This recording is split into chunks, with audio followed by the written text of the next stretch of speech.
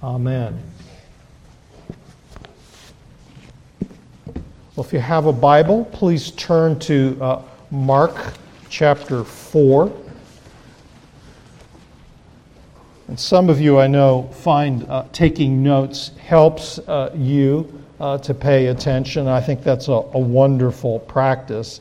And so if you're one of those folks and you watch this sermon unfold, I want you to know that the majority of the sermon will be built around the first point, and I'll be mindful of the time, so the other parts are not nearly as lengthy as the first. If you would you stand as we read God's Word together?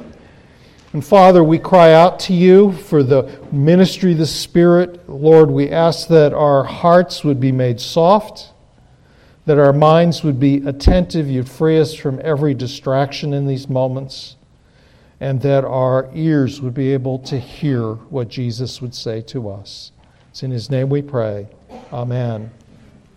Again, He began to teach beside the sea, and a very large crowd gathered about Him, so that He got into a boat and sat in it on the sea, and the whole crowd was beside the sea on the land. And He was teaching them many things in parables, and in His teaching He said to them, "Listen, a sower went out to sow, and as he sowed, some seed fell along the path, and the birds came and devoured it. Other seed fell on rocky ground where it did not have much soil, and immediately it sprang up, since it had no depth of soil. And when the sun rose, it was scorched, and since it had no root, it withered away. Other seed fell among thorns, and the thorns grew up and choked it, and it yielded no grain. And other seeds fell into good soil and produced grain, growing up and increasing and yielding 30-fold and 60-fold and 100-fold. And He said, He who has ears to hear, let him hear. And when He was alone, those around Him with the 12 asked Him about the parable. And He said to them, To you has been given the secret of the kingdom of God. But for those outside, everything is in parables, so that they may indeed see but not perceive, and may indeed hear but not understand, lest they should turn and be forgiven. And He said to them, Do you not understand this parable? How then will you understand all the parables? The sower sows the word, and these are the ones along the path where the word is sown. When they hear, Satan immediately comes and takes away the word that is sown in them. And these are the ones sown on rocky ground, the ones who, when they hear the word, immediately receive it with joy. They have no root in themselves, but endure for a while. Then, when tribulation or persecution arises on account of the word, immediately they fall away. And others are the ones sown among thorns. They are those who hear the word, but the cares of the world and the deceitfulness of riches and the desire for other things enter in and choke the word, and it proves unfruitful. But those who were sown on the good soil are the ones who hear the word and accept it and bear fruit, 30-fold, 60-fold, and 100-fold. And He said to them, Is a lamp brought in to be put under a basket or under a bed, and not on a stand? For nothing is hidden except to be made manifest, nor is anything secret except to come to light. If anyone has ears to hear, let him hear. And He said to them, Pay attention to what you hear. With the measure you use, it will be measured to you, and still more will be added to you. For the one who has, more will be given, and from the one who has not, even what he has will be taken away. And He said, The kingdom of God is as if a man should scatter seed on the ground. He sleeps and rises night and day, and the seed sprouts and grows. He does not know how. The earth produces by itself first the blade, then the ear, then the full grain in the ear. But when the grain is ripe at once, He puts in the sickle, because the harvest has come. And He said, With what can we compare the kingdom of God, or what parable shall we use for it? It is like a grain of mustard seed, which, when sown on the ground, is the smallest of all the seeds on earth. Yet when it is sown, it grows up and becomes larger than all the garden plants and puts out large branches so that the birds of the air can make nests in its shade.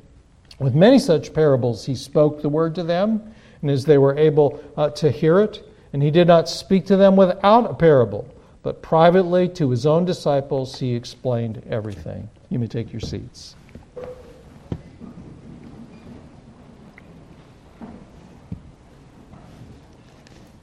Well, we have a deep and abiding love of stories. We're just drawn to them. In fact, we gladly part with our money to hear them. If you exclude the Bible and a few other religious texts, the best-selling books in the world are books that tell stories. The top ones that sold over 50 million copies are all familiar to you. The Tale of Two Cities by Dickens, The Little Prince, The Hobbit, Harry Potter, Agatha Christie, C.S. Lewis. We love stories because they offer to us the possibility of connecting with our own story. We identify with the characters, their struggles, their conflicts, and their victories. And we look into their lives and find strength and courage and a wisdom. And we see actually how life is. That's the power of a story. It describes what life is actually like. And Jesus loves stories. He uses stories about everyday experiences, ordinary simple things, to depict spiritual reality. Almost exclusively, the stories Jesus tells are in the form of parables. Now, parable means to set alongside. And so Jesus lays out some ordinary thing in a story alongside a spiritual reality. And Jesus speaks more than 60 parables. Together, they are the richest, most textured, and brilliant set of parables that are known in the world. And Jesus is a master storyteller. And his parables are puzzles. They're meant to awaken within us deep reflection. They don't really quickly yield their insights. They're not really on the surface what Jesus is getting at. They're layered, they're complex, they're open-ended. And what Jesus is using parables to do is to create a crisis in the hearer. He's looking to move you not only to listen, but to respond. And Mark has chosen the most important parables of Jesus to illustrate Jesus' teaching ministry. Jesus came proclaiming the kingdom of God, and the parables are kingdom stories. Now, in the parables, this is the first point, we encounter Jesus. It's through the parables we encounter Him. We're brought face to face with Him. And if you don't just have someone tell you what Jesus said, but you want to hear Jesus' voice, then listen up. It's right there in these parables. If you're tired and weary of religion and want to experience the power of God, then listen closely as Jesus speaks.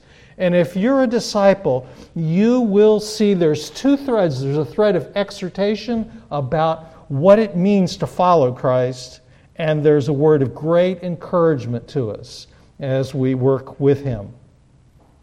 Now, Jesus is by the lake, and the crowds have gathered, and it's a very large number of people, so many that He climbs into a boat. And biblical archaeologists have very likely identified the exact location where this took place. There's a natural amphitheater between Capernaum and Tabsha. And Israeli scientists have actually gone out to this amphitheater and measured, and they've determined that just speaking in a normal tone, thousands of people could be there in that place and hear Jesus speak. Jesus there tells this master parable, the sower, or we might call it the farmer. It reveals the secret of God's kingdom. Now just imagine the scene in your mind's eye. And what you need to first discard is all those trips you've taken out to Western Maryland and the Pennsylvania countryside. because farms looked nothing like that. In Jesus' day, they were very small plots, a lot more like we might think of as a vegetable plot. And they were surrounded by hard-packed paths. No fences, no tree rows, and much of the soil was, well, it was rocky. And golden rich seed with the potential of life in it was slung out of a cloth bag very rhythmically by the farmer. Now in college, I studied crops and soils. And I had a friend named Roger who was a forestry major.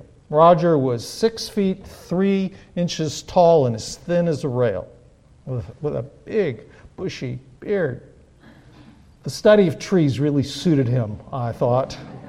And he came into my dorm room and told my roommate and I that he'd been reading this parable and he had had an amazing realization. He'd always imagined that the sower was just slinging seed like a crazy person. And then he said, no, but that's not what's going on. And rather, the sower is seeking to make the most of every inch of his farm. And so he's sowing right up to the path and right up to the rocky places, trying to get the most out of his land possible.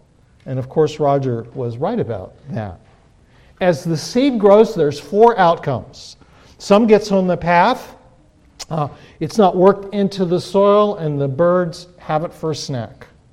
Some is on thin, rocky soil. The seed springs up, it germinates, but the soil is shallow. As soon as the day grows hot from the sun, it withers. Some is overtaken by weeds. Now, some of you I know are gardeners, and most of you have lawns. And you have discovered the truth that there are, in fact, 10,000 seeds in every cubic foot of soil lying dormant, only waiting for the right condition to germinate. And that's why you battle weeds every year so consistently. This soil is choked, the life of the seed is choked out by the weeds. And some produces an abundant harvest. Now, when the Bible speaks of the yield being a certain fold, what it means, boys and girls, is that a single seed becomes 30 or 60 or 100 seeds at harvest. Now, this was extraordinary because no farmer in Palestine used modern fertilizers and agricultural techniques. And to get 10 times as many seeds at harvest as was planted is a bumper crop. And so this doesn't happen. It's very surprising, and it's meant to get you thinking, to awaken your curiosity about how could this be. And then Jesus adds, let him who has ears to hear, let him hear. Jesus is inviting us to think. Now, the scene changes, and he's alone with his disciples, and they want to know what the meaning of this parable is. And what he says next, it's a little hard. And so I'm going to read it again. If you have your Bible still open, you can look at it. But if not, just listen. Jesus says in verse 11, to you has been given the secret of the kingdom of God, but for those outside, everything is in parables, so that they may indeed see but not perceive, and may indeed hear but not understand, lest they should turn and be forgiven. And he said to them, do you not understand this parable? How then can you understand all the parables? You see, they want to know what it means, and Jesus tells them why he speaks in parables. He says, you are privileged insiders, and you get to receive the secret of the kingdom of God. This secret is not like the secret in a murder mystery. It's not a whodunit. You know, if you just follow the clues and there's a good detective, you'll see who it is that committed the murder. No, this is beyond human discovery. This is a secret that must be revealed. And Jesus is revealing the secret of the kingdom of God. It's a secret because God has chosen to reveal himself in Christ in an indirect manner, in a veiled way. The secret is that the king and the kingdom are not at all like what people expect them to be. Jesus is not the king of popular imagination who will yield political and military power. He won't conquer Israel's enemies, reign in splendor, and enjoy worldwide fame. No, he's come in the weakness of being a man, born in obscurity and relative poverty, and starts his reign by being rejected and crucified. Jesus' life and kingdom are cruciform.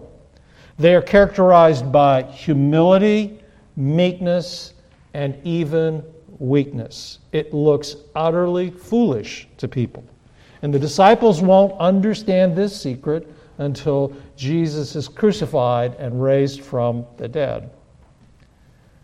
In verse 11, Jesus says he's dividing people, not just then, but also now. The parables divide people. Some people become insiders, those who want to know Jesus and do his will, and some become outsiders. They only hear a story, and they have no understanding of the spiritual truths it conveys.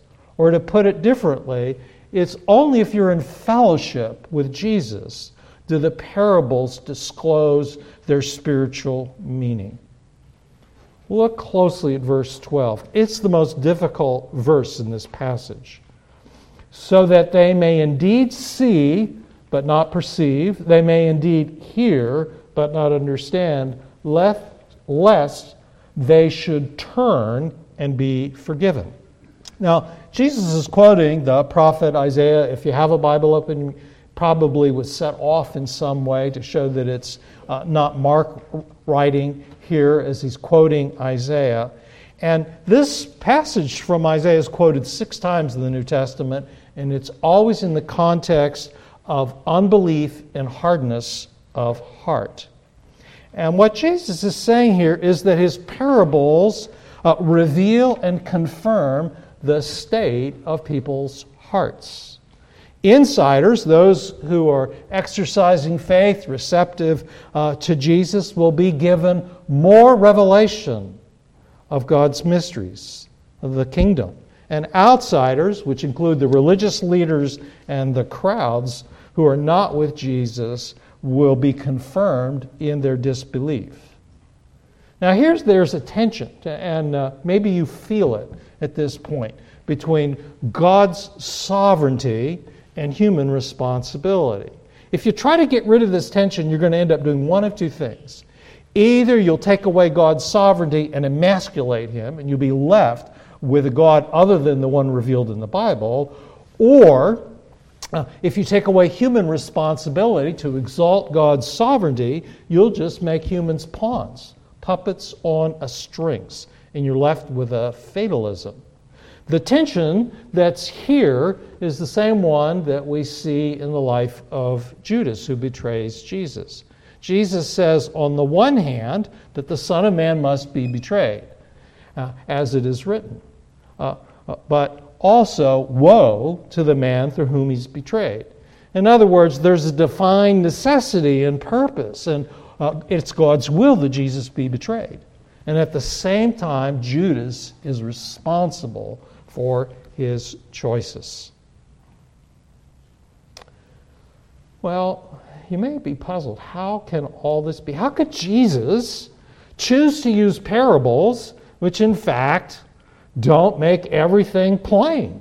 Why would he do that? I thought God wanted everybody to know what he was up to in Jesus. Well, the next parable is helpful. It's in verses 21 and 22. Jesus said, "Is a lamp brought in to be put under a basket or under a bed and not on a stand? For nothing is hidden except to be made manifest, nor is anything secret except to come to light." You see, of course, you don't put a lamp in a cabinet and close the door. What purpose would it possibly serve? It is God's intent to illumine. God's ultimate intention is to reveal Jesus' identity as the God who has become man, but not in a way that compels faith. God doesn't force people to believe. And Jesus, during his earthly ministry, the light is shining through him, but the time for full disclosure is not right. One writer illustrates it this way. The parables are like stained glass windows in a great cathedral. From the outside, they're dull and lifeless.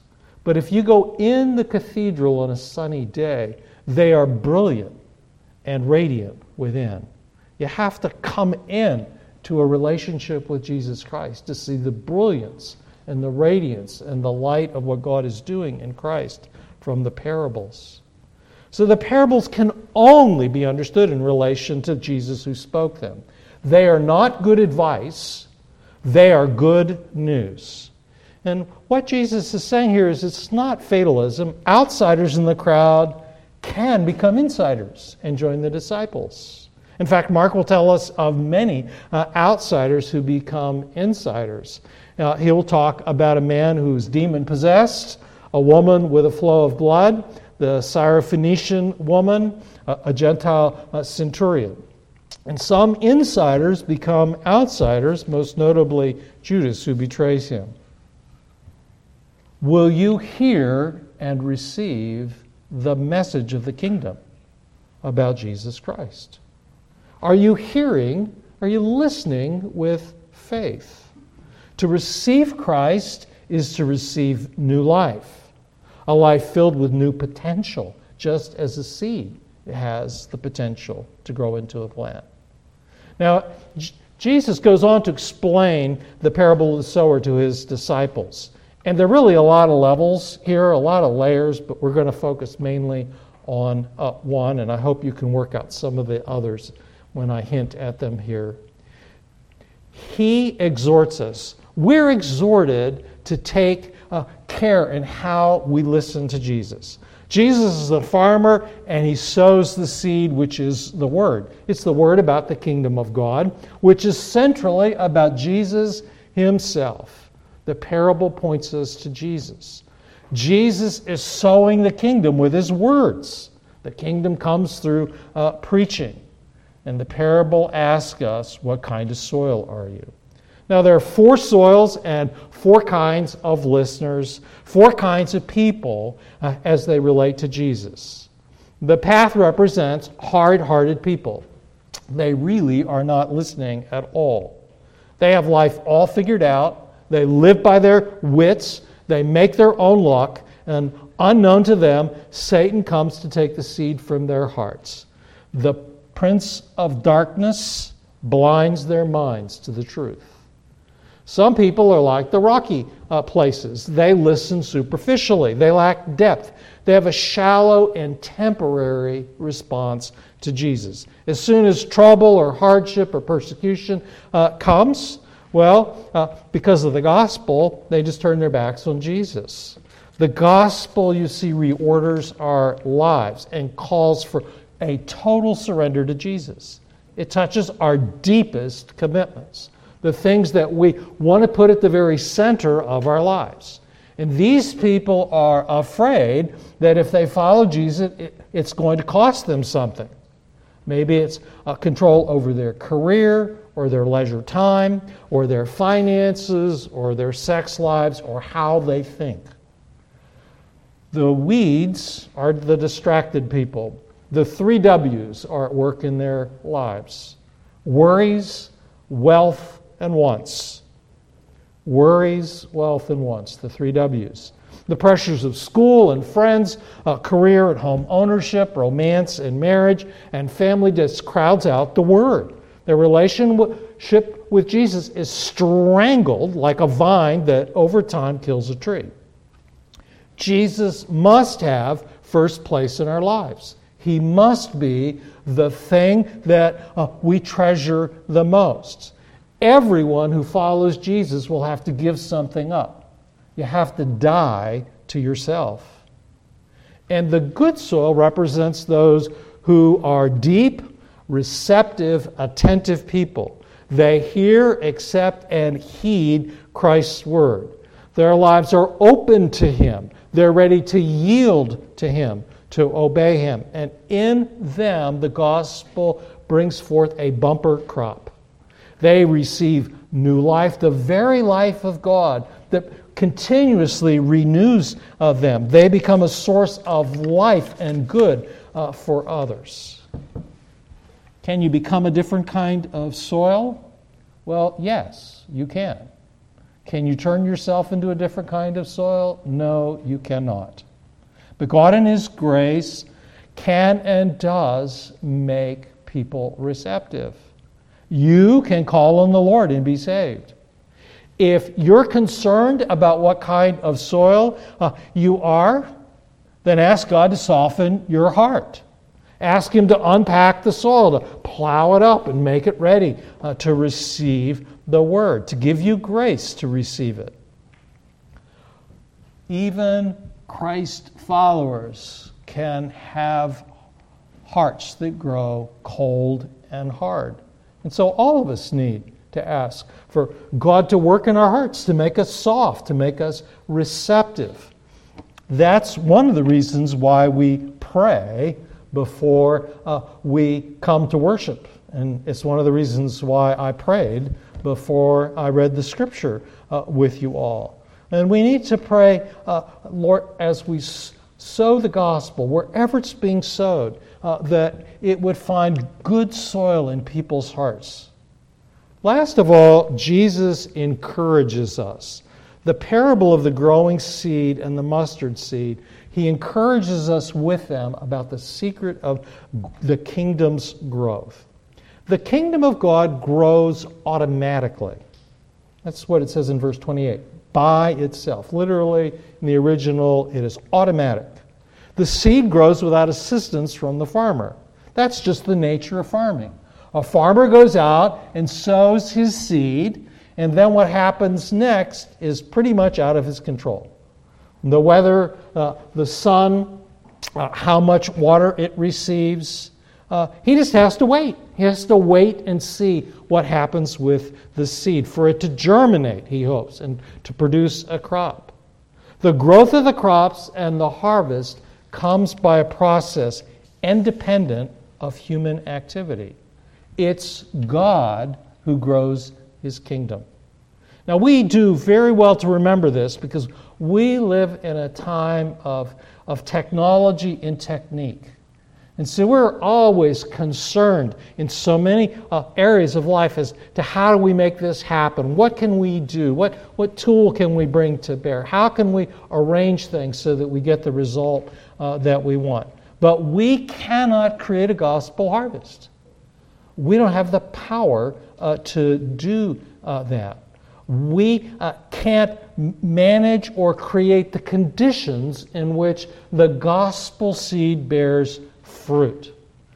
We must and can faithfully bear witness to Christ and sow gospel seeds, and we must and can ask the Lord of the harvest to give increase.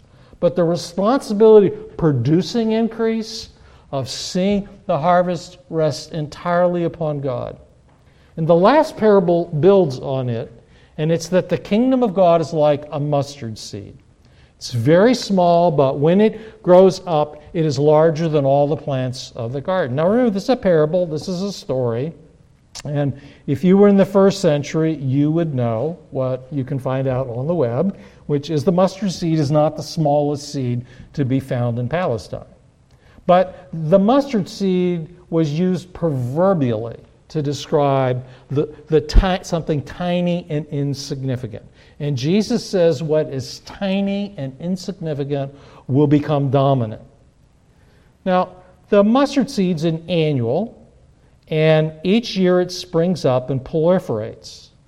And I know you think it's a spice, but in fact it's a weed. It's actually a very pernicious weed. Now, the thing about weeds, which are just plants out of place, those plants that are, in your yard, they're not bad in and of themselves. They're just not where you want them, right? But what makes them weeds is they are very good competitors. for soil and for light and for nutrients and water. And once they get established, it's almost impossible to get rid of them.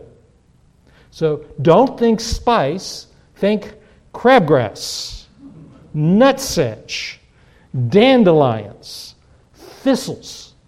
Jesus surprisingly says that the kingdom of God is like a weed.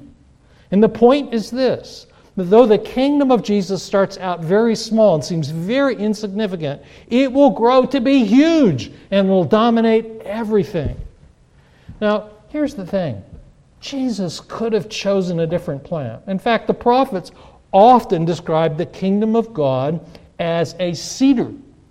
You may recognize the term cedars of Lebanon. Well, the cedars of Lebanon were tall and stately. They were glorious among trees. But Jesus instead speaks of a mustard, a weed. Why? Well, here there's great encouragement for us. Because when it seems to us like the gospel's making no progress, when it seems fruitless, when it seems to experience nothing but setbacks and only opposition, it seems like nothing's happening.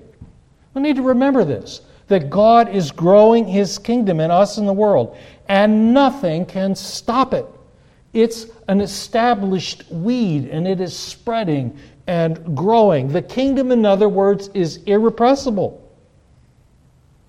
And this is the scandal of the kingdom, that it is a weed and not a stately cedar. You see, the kingdom comes in weakness. God comes not in His might and His glory in the person of Jesus Christ, but in weakness, the weakness of human flesh. And He dies as someone who is rejected, who from a human point of view was an utter failure. He was utterly shamed and humiliated, had no earthly glory as He hung on the cross. The kingdom comes through a cross. It appears utterly weak. Its power is hidden. But the kingdom of God has great power to change a life, to renew a city, and to recreate a society. If you're here, will you walk toward the light? Whatever light God has given you, will you walk toward that light? Boys and girls, walk toward the light that you have. You who know yourselves to be disciples, are you listening? Are you acting on the words of Jesus that you understand? And as you work and align your efforts with Christ's kingdom, be encouraged. And seemingly, in the parable of the sower, so much labor is lost. But there is a certain crop coming, a large crop, a bumper crop.